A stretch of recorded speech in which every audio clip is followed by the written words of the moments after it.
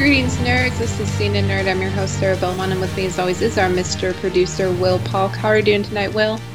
Doing very well, Sarah. How you doing this Thursday evening? I'm doing fine.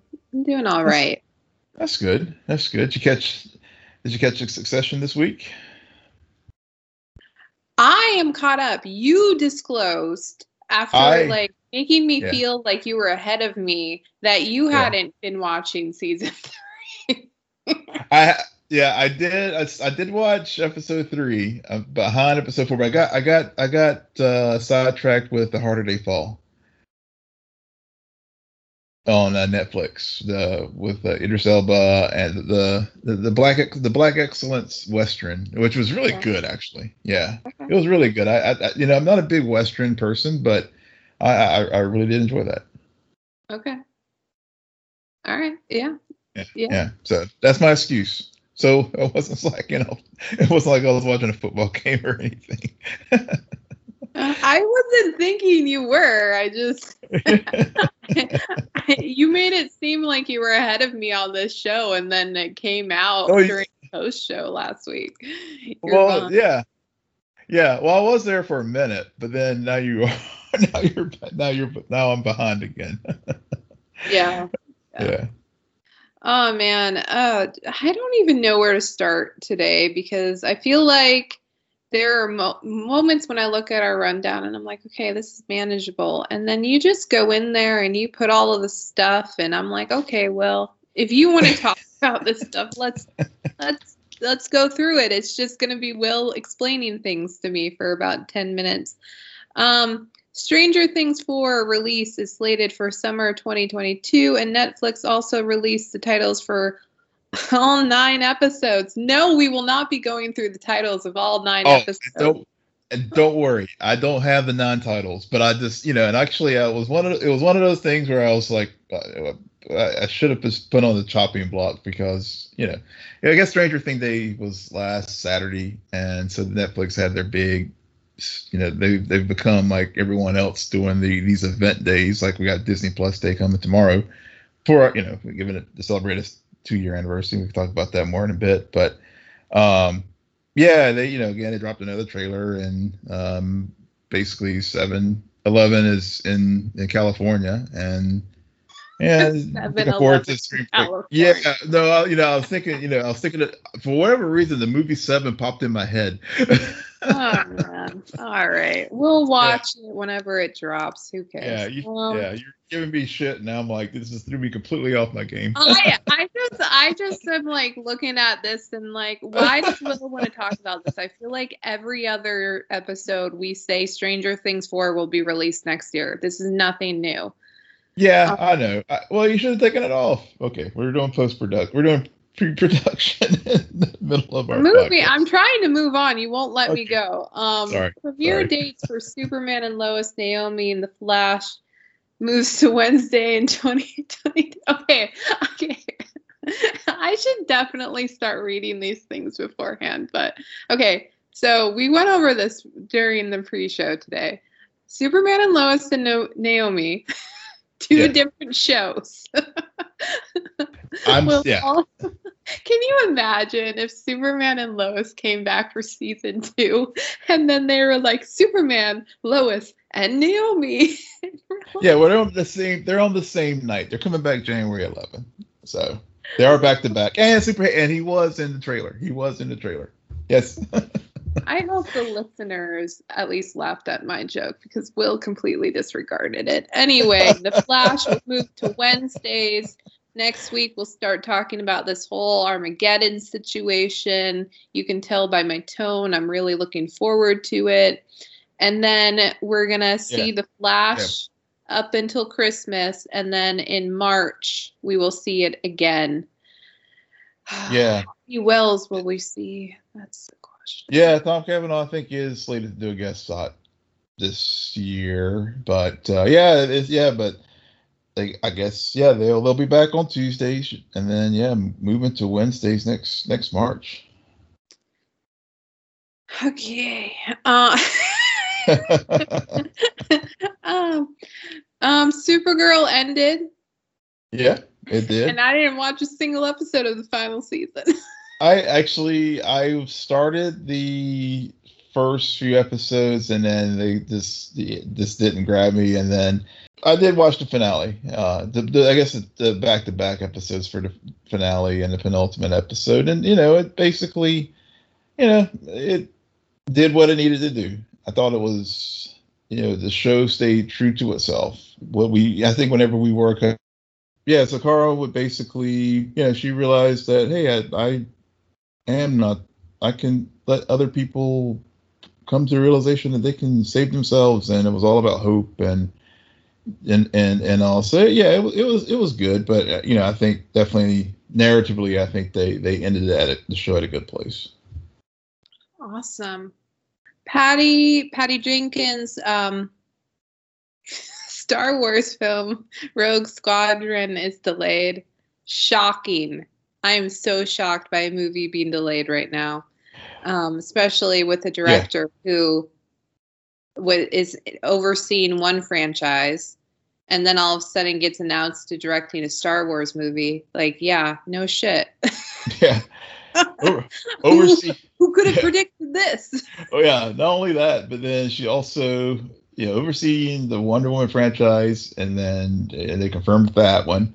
Then she and Gal also have the Cleopatra film coming up that they're going to make, and yeah, she just basically overbooked herself. I mean, it has nothing to do with COVID. She just but also I think there's some thoughts that maybe there was some creative differences going on between Patty and Lucasfilm. Imagine that. That's the next announcement to come.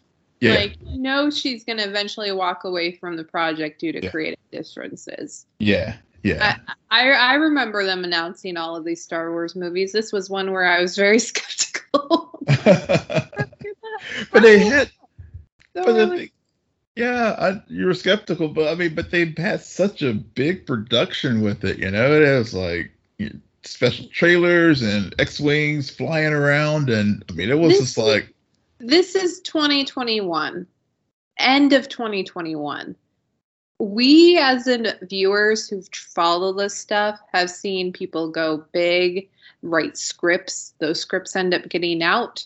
Mm-hmm. And then do they end up walking away from the project? Yeah, some even get fired while they're shooting the project. So, yeah. Very true. Until it's airing in theaters, I don't believe it. I know you're still waiting for the Black Adam not to come out. No. I mean, it clearly is. It at least has footage, but I wouldn't be surprised if it got delayed and pushed back, and they made all of these excuses. Yeah. All right. Talking about things getting delayed. Ms. Marvel will come to Disney Plus in the fourth quarter of 2022. So it's coming in the fall of 2022. Yeah.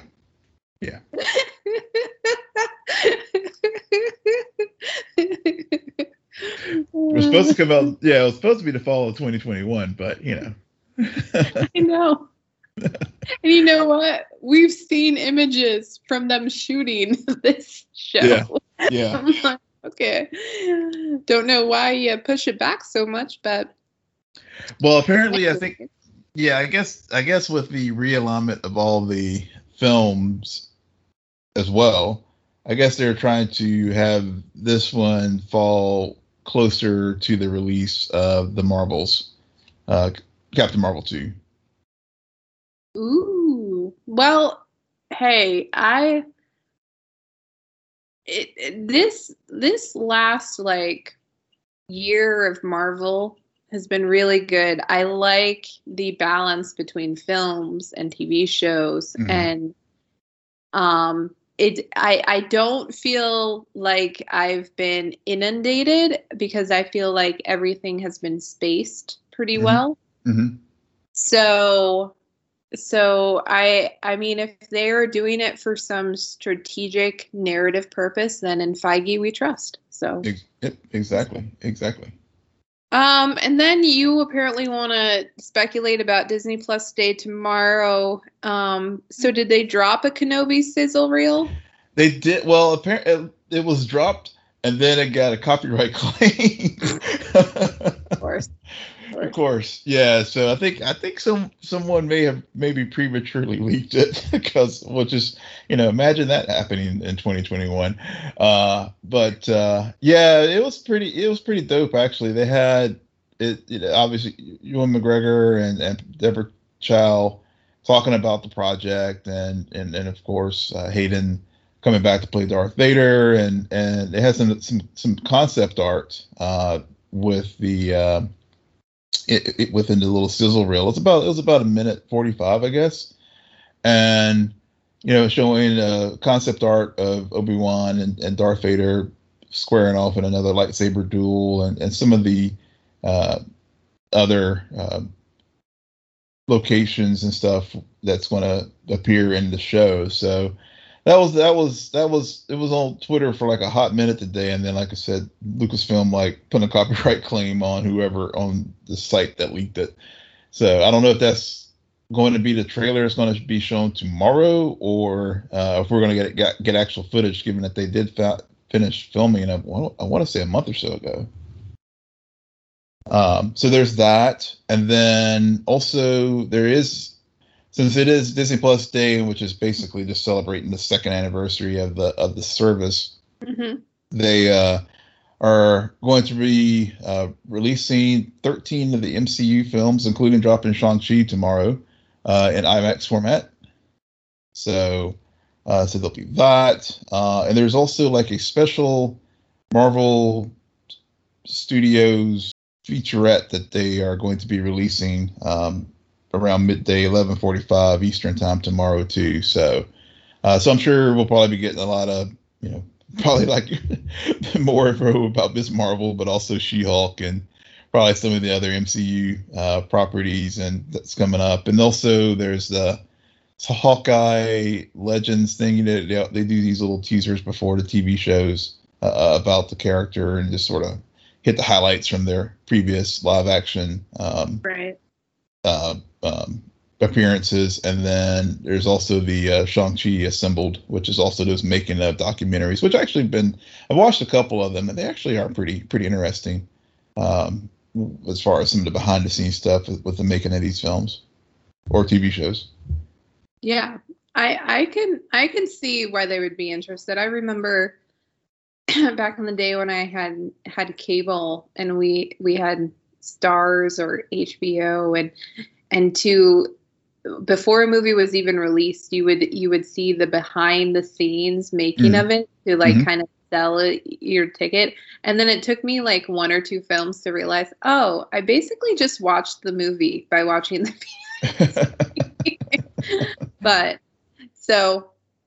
that's cool. Yeah, and they'll probably drop some others. I mean, there's other Star Wars things coming too. I mean, there's other thing too. They're doing a behind the scenes thing for Boba Fett as well. So yeah, so they're doing all these things to lead up to the things coming up, and I guess in the rest of this year and beyond, as far in year 3 of Disney Plus, which given the news I saw yesterday where their numbers are like starting to plateau a bit with new signups.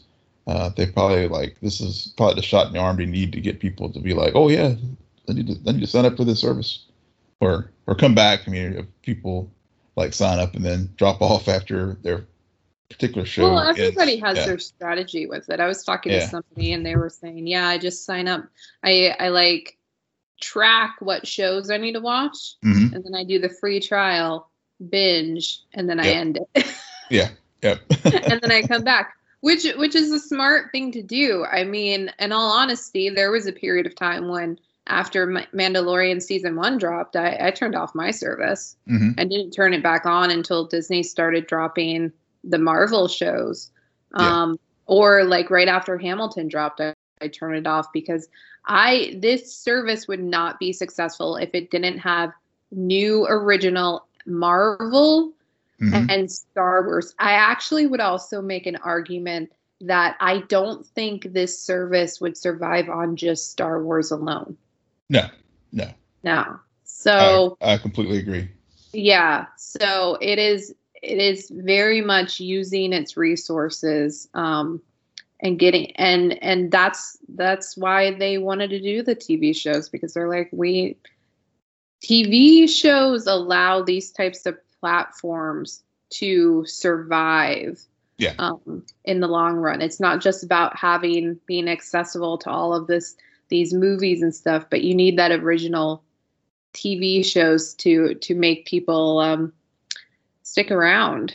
Yeah, exactly. Especially when directors have creative differences and these movies don't necessarily come to fruition, and also Russian movies to just satisfy, we got to follow a trilogy or we got to get content out there, and it's kind of half-assed or half-baked concepts or not even completely thought out, then it really alienates the fan base. Whereas, like as you said, I mean, having the streaming platforms and really do give an opportunity for these properties to really develop and tell these long form stories about these characters and these universes that we've come to enjoy. Yeah. So on that note, would you think that the Eternals would be better if it had been dropped on Disney Plus as a TV show? Yeah, I do. Interesting. I do. I don't. Yeah. And it's funny, but here's the funny thing about the Eternals as we turn to it. So my gut reaction when I finished watching it in the theater, mm-hmm. I was I didn't think it was bad. I didn't think it was good. I was kind of mad. I was just kind of processing it. But as I got some distance from the film, mm-hmm. I think actually I do like it. I actually do like the film. Mm-hmm. I give them all kudos as trying to do something different, and I think getting back to our conversation just from a couple minutes ago, I think the WandaVisions and the Disney Plus shows sort of helped me as a MCU fan get off of that train of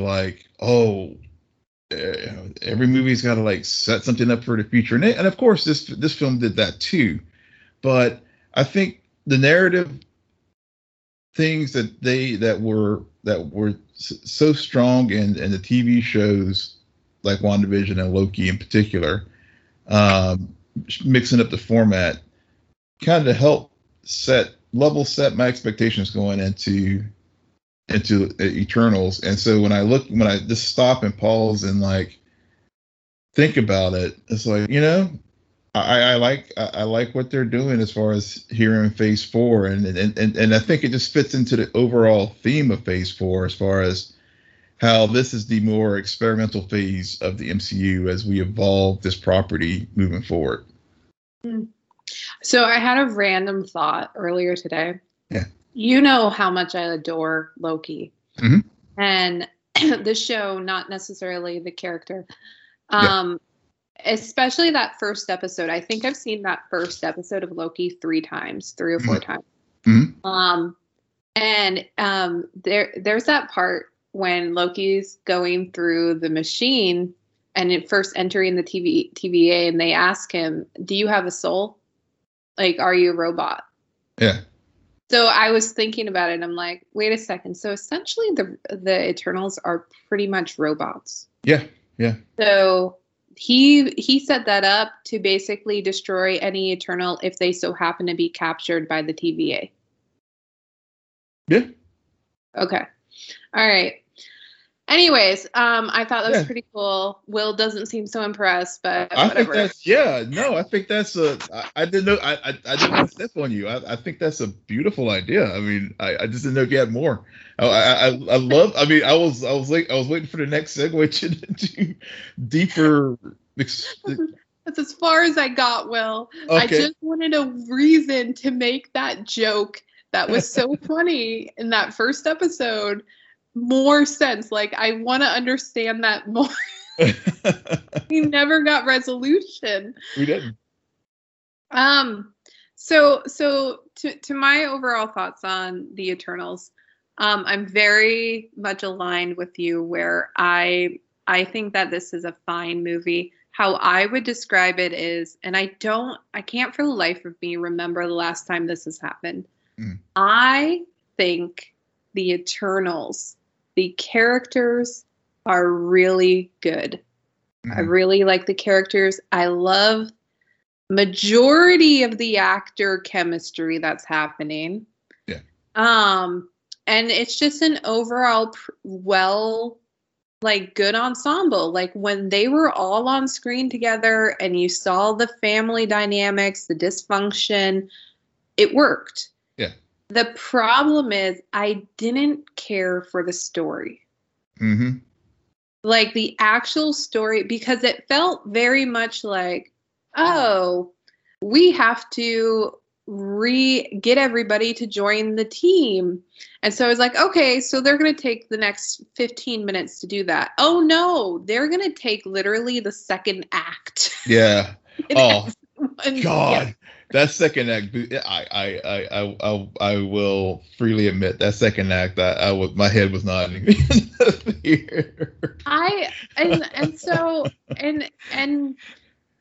And like I'm on the whole love triangle thing of it all.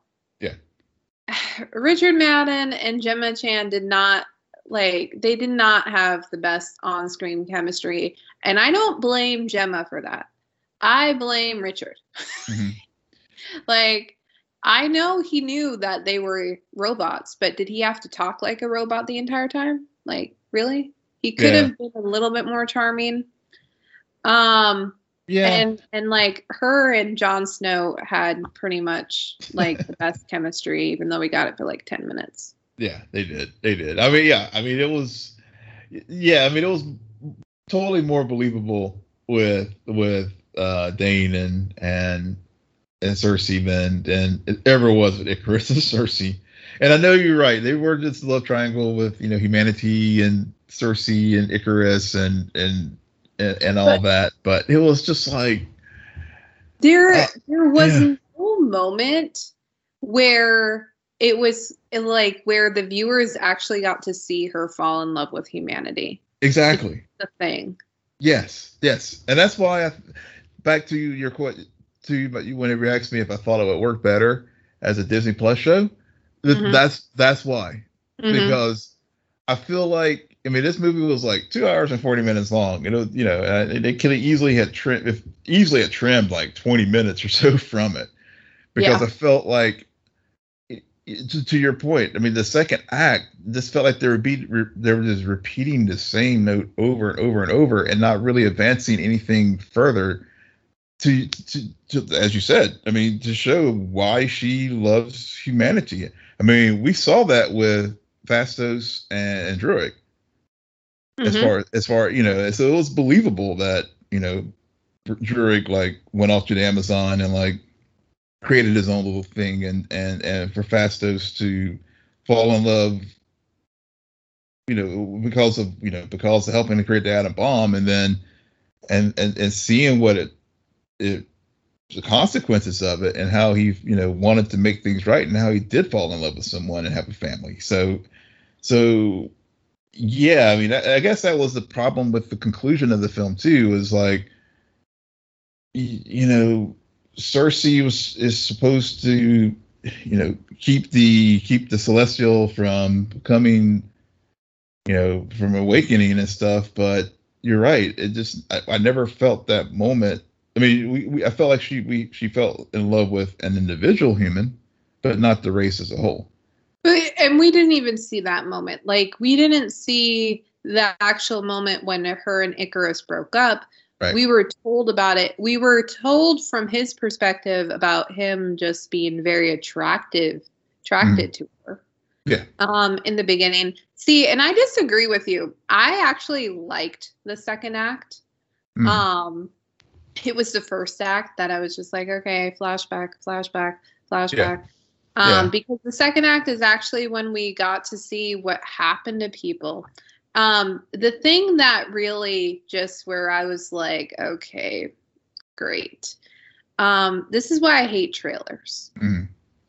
The moment that they go to Ajax's house and they find that Ajax is dead, I'm sitting in the theater and like, Icarus killed her. Okay. Yeah. Because of the stupid trailer that starts off with that scene between Icarus and Ajax. And I'm like, we haven't seen that scene yet. He killed her. Yeah. Damn it. If I had not pieced that together, because that reveal, you're supposed to feel betrayed. Right. And because I had already figured that out, I was just like, come on, guys, wake up. He's clearly evil. He's the good, which, I mean, at the same time, though, I can appreciate this idea of they are soldiers who were sent on this mission, and he was just following orders to the very end because it's what he believed in. It's just I don't know. I go back and forth. Like I agree with you that there was a lot of stuff that can be expanded upon and delved into more for these characters, but I'm just excited for the sequel. Because now that we've gotten through all of that stuff, the real adventures can begin. Yeah, I agree. I mean, for an origin film, because I guess that's, it's an origin film, and you had like 10, 11 characters that you had to like, to balance, and so it was,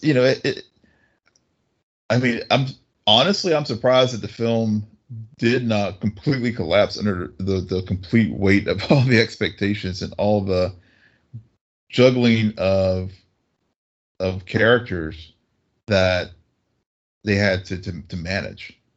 Yeah, I agree. I think that is it the best thing ever? Absolutely not. But I think it did what it needed to do to make me curious. Okay. Because I also appreciate how, even though they win, there was a consequence. Yeah. Which I don't think we've seen before, where the winning the good guys win, but at the end of the day, now they're taken, and we have to. The next adventure is going to be how to find them, and then we get introduced to Eros, who's potentially on our side, maybe not. Right. We get. I mean, obviously we learn, and I like the way they tease the Black Knight too, as far as and Blade. Yes, I mean, formally introducing Blade, and I guess the reason why they didn't show him on screen was because they just couldn't get the costume done in time. But I just heard that on the podcast I was listening to earlier this week. But I mean, but the whole story, so we, again, it does the MCU thing of setting up things for future. But with Dane and his backstory and setting him up, and like, I learned something about my family, from the ring that she gave, that Cersei gave him earlier in the film. So again, like I said, I mean, I think there were a lot of moving parts to this film. Hands off to Chloe Zhao for being able to juggle all that. And I know she's been like, she's been dying to direct the MCU film, and actually signed up for this before she even won her Oscar for Nomadland. And I know I joked when I saw your little note in the show notes about that they filmed this on the set of Dune. Yeah, it's another thing that did not help this movie, or it could have, was that it got released right after Dune, and it's just a lot of sand. Yeah, a lot of sand, a lot of floating space crafts. Mm-hmm. Yeah, Yeah, and that's the thing. Yeah, I mean that's the other thing about because the CGI. I mean, given that it was ILM and they were forerunners as far as this stuff. I mean, the I yeah that's the MCU. Their one little hang up has always been shaky special effects from time to time, and this film had it. And you're right. I mean, being right after Dune, two things I was thinking when I started watching the film. I was like, one, it did remind me of Dune because of all the sand in Mesopotamia, but two, I was like, dang it, I saw the trailer. I mean, basically, the first 10 minutes of the film was the trailer, were all the trailers, other than that one scene with Ajax. And I was like, okay, they really did hold things close to the vest because as far as this sort of how things unfolded with the rest of the film. And not even we hadn't even really touched on with Gilgamesh and Thea and their relationship, and that was a great relationship. I really appreciated it. I like how Angelina Jolie was in a Marvel movie. Mm-hmm. Yeah, she was Athena the whole time. It was she wasn't distracting. Mm-hmm. She played her part. So did Salma Hayek. And I like it. And the standouts to me were Druid and Speedy. What was her name? Sprite. No. The Makari. Makari. The Speedy. Like Chloe Zhao. Take those two actors. Mm-hmm. Write a different movie. Yeah. Romantic comedy, preferably. Put them in it. Yeah. I will buy tickets immediately. They had great chemistry, and I love that originally they were not going that way, but because of their on-screen chemistry, Chloe went there, and I'm like, yeah, I'm coming for a sequel. That better be part of it. they better be featured. Yeah, because I was thinking more like, man, because I felt Makari didn't have hardly, she was collecting a lot of artifacts and stuff and all, but I was like, why can't she be the leader instead of Cersei? Because I was that's another thing that if it had been a TV show we could have seen more, because I was also confused as Druid and her have always been flirting. So why didn't we didn't really get a full explanation for why everybody went their separate ways. Mm-hmm. So hard. There clearly had to have been some kind of just fights and arguments that caused it. We got some of it with Camille's character and Sprite. Yeah. And Sprite was a good character too. I for whatever reason I appreciated the whole comparison to Peter Pan, Wendy, Tinkerbell. I thought that was really good. That was very good. I think they could have done more with those characters because they had a history. Mm-hmm. I also think that they could have done more with Sprite and Cersei, just because to me, when we're first introduced to them, they seem like sisters, like best friends, but there was this animosity to the point where she chose Icarus over her best friend. So but see that at the end of the day, these characters, I really enjoy. I'm excited to see them again. I just wish there was a different story they were in. Yeah, I think the story did not service certain characters as well. And because honestly, I felt Cersei was kind of flat. I mean, and Icarus too. I think it was just the way Richard Madden played. I mean, I know there was some. I think Chloe had noted that Zack Snyder, Man of Steel influence. They can give it is what it is. But as for Cersei, I go back and forth. So much on it, and I don't know if it's just because a part of me is rooting for Gemma. Mm-hmm. Because I was surprised to see that, she's the lead. Yeah. Yes, well, this is interesting. But she was almost too quiet, and I've heard a lot of interesting perspectives about why those choices were made, for better or for worse. And it's mainly to parallel how women feel in the workplace or something. But I don't know. I think that yeah, maybe it's just because sometimes, with a lot of times with these ensembles, that main character is like the straight guy or straight girl in this instance, and everyone else around them is crazy, and so they often come off as being like, okay, we could have done without them, but they were the lead. I don't know. I don't know. We got two other things to talk about. Yeah. Excited to see more Eternals. Good setup. Totally. Not mad that Harry Styles was in it. It'll be fine. All right, let's move on to Doom Patrol. Had their season finale this week. They did. I only learned about that 5 minutes before we started recording. I did watch it, Will, but because I have been having to watch Doom Patrol and Batwoman, and then at one point Titans, all in the same night after work, right before we record, I have been checked out. It was a good finale. I figured out it was finale while watching it, because I'm like, okay, what's happening? And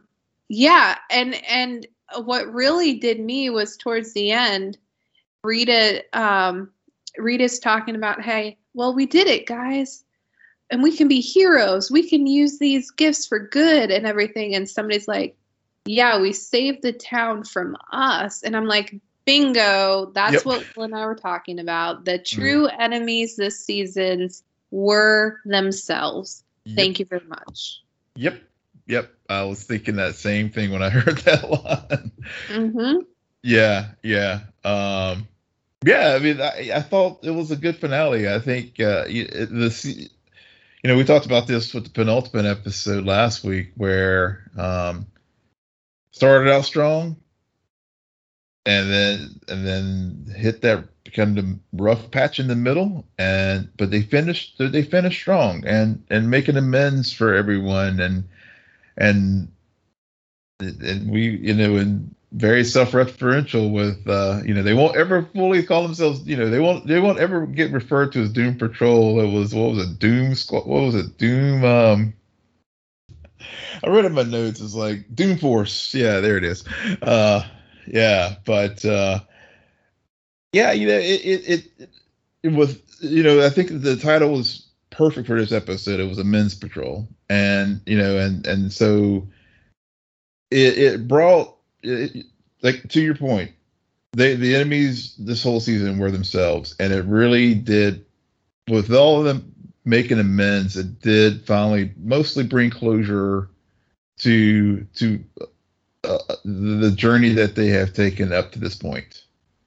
Because if we had another, there's only so many ways you can like redo Therapy Patrol before it starts to get stale. And so I think, so this episode really, they were making amends. Larry did get the positive energy, through Vic, because Vic, realized, like, I fell down on the job with Cliff, but I'm not going to do that with Larry. And the underground is still still has a lot of turmoil and stuff, and I think that's just the nature of the underground. Those personalities are always going to be like fighting one another to be the prime. But Hammerhead was like, I'm nobody's bitch, and set things up so that Jane could go and and meet up with the Fog and try to resolve these issues with the underground and with Kay as well. So and then of course,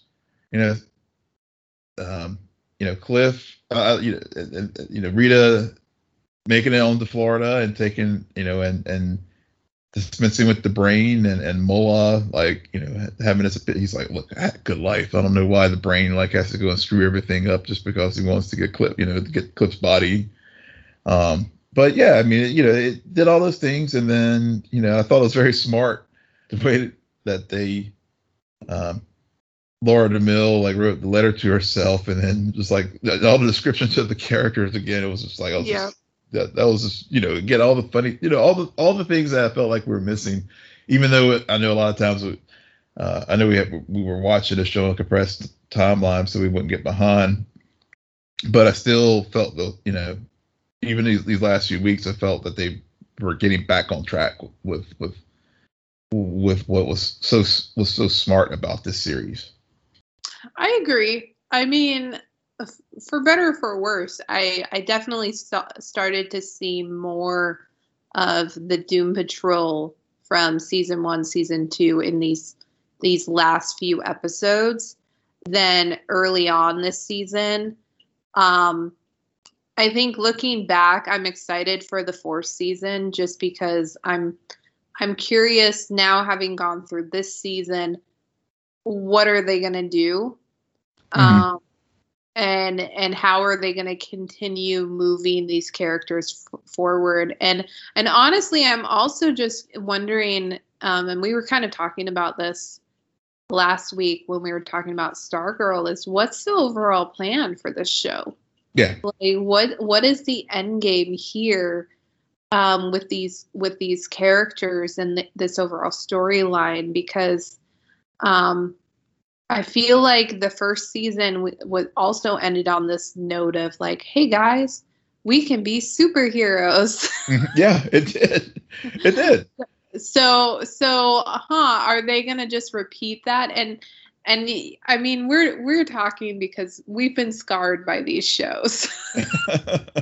We've watched a few of these shows from start to finish, and it's okay, there was clearly no end game. You wrapped your end game in season 1, but yeah, cool, and it's good. And at the very fucking least, Larry is finally positive, man. Yeah, exactly. Jesus Christ. Yeah. Glad. But poor Vicky's we finally become a superhero, but I don't have my stuff. I don't have my stuff. They'll figure out a way to bring back his stuff. See, I thought, honestly, I thought that because Vic was helping Larry by taking the energy, I thought that the fake skin stuff that he, got from that clinic was going to get all burned up, and Silas was going to have to come back and restore him to Cyborg. But right, I thought that was the way they were going, but they kept Vic new Vic. New Vic. All right. Moving on to Batwoman in Gotham. Basically, this episode can be summed up in a dinner party gone wrong with mommy. They're taking a Joker route. There was a Montoya Poison Ivy connection. Yeah. I don't know what paralytic was used, but good Lord, it was very distracting to me how these characters were oh, I can't move my arm. And then one of them gets up and then suddenly they fall over. And I'm like, so is it all just hitting you at different times? And then also, why can Ryan, yeah, she was struggling, but she pretty much was getting up and walking around. Yeah. And that was before she got the EpiPen. Why is this hitting everyone? And I don't like this whole Joker thing that they're doing. Oh my God. Well, yeah. So basically, yeah. Wait, and you know why, Will? Yeah. Because we just wrapped season 3 of Titans, and it was all about Red Hood. Yeah, it was. We touched on this last week, and I think this week. So I think I figured out what they're doing this season. And well, at least until Poison Ivy gets here. Okay. So, so in order, so they're basically all, what we've seen with the villain of the week are just knockoffs of the original Bat villain. Right. So they're just doing this stringing us along because this, the pig dude was inspired by the original pig, and we had, this cryo drug was inspired by Dr. Freeze, and instead of having Dr. Freeze, we had Nora, his wife and sister-in-law or whatever. So so basically these are stringing us along with these villain of the weeks using the Bat villains until we get Poison Ivy, which we're getting much closer. And then of course they drop little Easter eggs like, yes, Catwoman does exist in the Arrowverse. I'm like, okay, well, fair, that's good to know. I hate that their theory that Ryan and, well, I guess it could still happen. That Bruce is Ryan's father, but we know that at least Marquis' dad is definitely not Bruce Wayne. So, but yeah, I mean, I feel, I mean, I think overall the seasons is fun. It's, they're enjoyable episodes. And they're just, and given that they only have 13, I think, we were talking about earlier how fast the season seems to be going, and this is why. And I didn't realize there were actually 13 episodes until this week. I was like, oh, I thought they had a 18 episode order, but I guess not. So, we're one step closer to Poison Ivy. We get some more backstory as far as Montoya and her love affair with Poison Ivy. And I'm like, I think everybody, everyone in this show like ships one another except for Luke and Mary. So it was funny watching this episode because for some odd reason, when I was watching Doom Patrol, a thought in my mind was like, what is going on with Montoya? I feel like we saw her briefly for one episode, and then she's just been off screen. And then this episode, her and Alice have all these storylines, which I actually liked. Yeah. I appreciated their dynamic. Alice this season Alice works, which is a good thing. Yeah.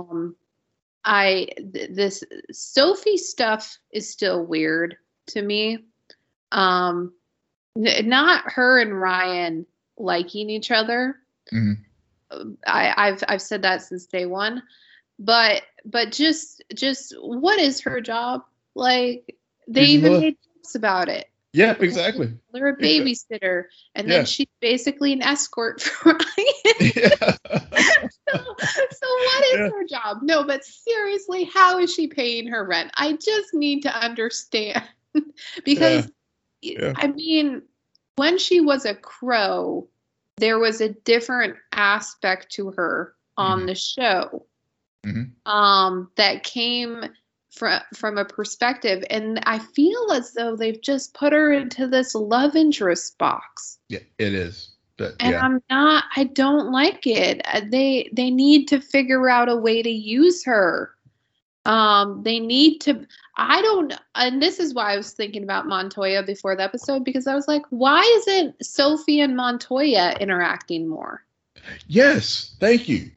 Thank you. Yes. But, well, yeah. Well, I guess there would be the only, but to your point, because that would be the perfect dramatic tension that you need, given that you have a former Crow and a Gotham PD detective, and Gotham, and all the dynamics that Gotham PD has with the corruption and other things, and you got the corrupt Crows. I mean, you could use them as foils, or you could use them as teammates. I mean, but you're right; it is a missed opportunity. Like, make it a love triangle. Yeah, or a love. Yeah, I mean, clearly, they're all triangle. Like, love it up. Yeah, they could. You got a vigilante on one side, you got a police officer on the other, you have an ex-Crow right in the middle. Perfect symmetry. Yeah, perfect. perfect. Yeah, I mean, it's definitely a missed opportunity. Yeah, maybe they'll get there. Maybe. But yeah, I'm just stuck on you telling me there's 13 episodes, and I'm like, and we still have yet to get Poison Ivy. Yeah. Oh, Jesus Christ. Like, it's going quickly, but I'm like, is she going to appear in the very last episode? Are you kidding me? Yeah. Well, and maybe that's because this season is just a setup for the next season. Maybe. Could be. Ryan and Jada's dynamic. I don't understand how we go from last week's episode to Jada basically wanting to take down Wayne Enterprises to them having dinner. Yeah, so I think the dinner. I think she was because using that as an opportunity to again intimidate her. Nope, doesn't make sense. Yeah, no, I mean, it did seem like it did seem that they were adversaries, and then because I mean, and Ryan, threw the invitation away, and then Mary dug it out. Just doesn't make sense. Like, Jada wanted nothing to do with her, and then she like gets upset, then starts to go after Wayne Enterprise, and then all of a sudden is like, hey honey, I want you to come to dinner, and then at the end of it says, don't you see, I've been trying to protect you for this entire time from your brother, who like gave no sign of being a psychopath before this. None. No sign. Like, well, none. And that was so. This is like, they were like holding back. You're like, okay, they're gonna completely F with the audience here and like, make him the Joker light. Yeah. I mean, you're right. This season is fine. I just wish there were more like, oh my God, they did that. Like, the twists, I'm not enjoying the twists this season. Yeah. Well, yeah, I think this is the twists are kind of, and then I think that again, they're just. I mean, I wish they would just, instead of doing these knockoff Bat villains, just give. I mean, I'm not as familiar with Batwoman in the as far as the comic and their natural their rogues gallery, but it reaches a point. I think I even read somewhere that even the Penguins, a version of the knockoff Penguin's going to show up this season too. So my complaint last week, and it holds true to this week, is they're going into the Bat universe and dealing with all the Bruce's stuff, but I would like to see some original villains for Ryan, and not people that we've seen in other. What's that? No, not to cut you off, but not even an original villain, like somebody from the B list that you can make. I mean, they took Alice, and Alice is like a very complicated character. They should be able to do that with more. And what really I think should be worrying us, Will, is if they go through the entire like A list, what are they going to do next season? Yeah. Well, and maybe I want the third knockoff. And stop doing the Joker. Just stop it. Stop it right now. Yes, we had him last season. Now we got him showing up again, and again. I mean, yes, it's Gotham City, and yes, they can be. I think it's all. It's one of those things that I think what the Arrowverse did well at the beginning was keeping the Trinity out of the mix. And I think they need to go back to that some, because DC has a wide swath of characters and stuff, and it's like taking it to the having doing live action, another live action version of Superman, but now we're going to make him Black Superman, even if it is Calvin Ellis or Kal-El or Val-Zod or whoever. But it's the same King. They have a deep bench of characters that and she used the Marvel world, bring them up and explore them so that like with the Eternals, for example.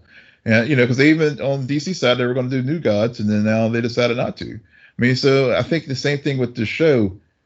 We don't need, we've seen all these various iterations of Scarecrow and Joker and others in live action. Let's go to some other characters like Alice that we haven't seen in live action. Yeah, definitely. Definitely. Yeah. All right. On that note, Will, why don't you tell our listeners where they can find you? Yes, you can find me at Will M. Polk, WILLMPOLK. You can find me on Twitter at SJBelmont, SJBELMONT. Please follow our crew on Twitter at Scene and Nerd. Friend us on Facebook, follow us on Instagram, and visit our website, www.sceneandnerdpodcast.com. But most importantly, rate, follow, and comment on Apple Podcasts, Spotify, YouTube, Google Podcasts, or wherever you get your podcasts. Good night, Geek Out. You're welcome.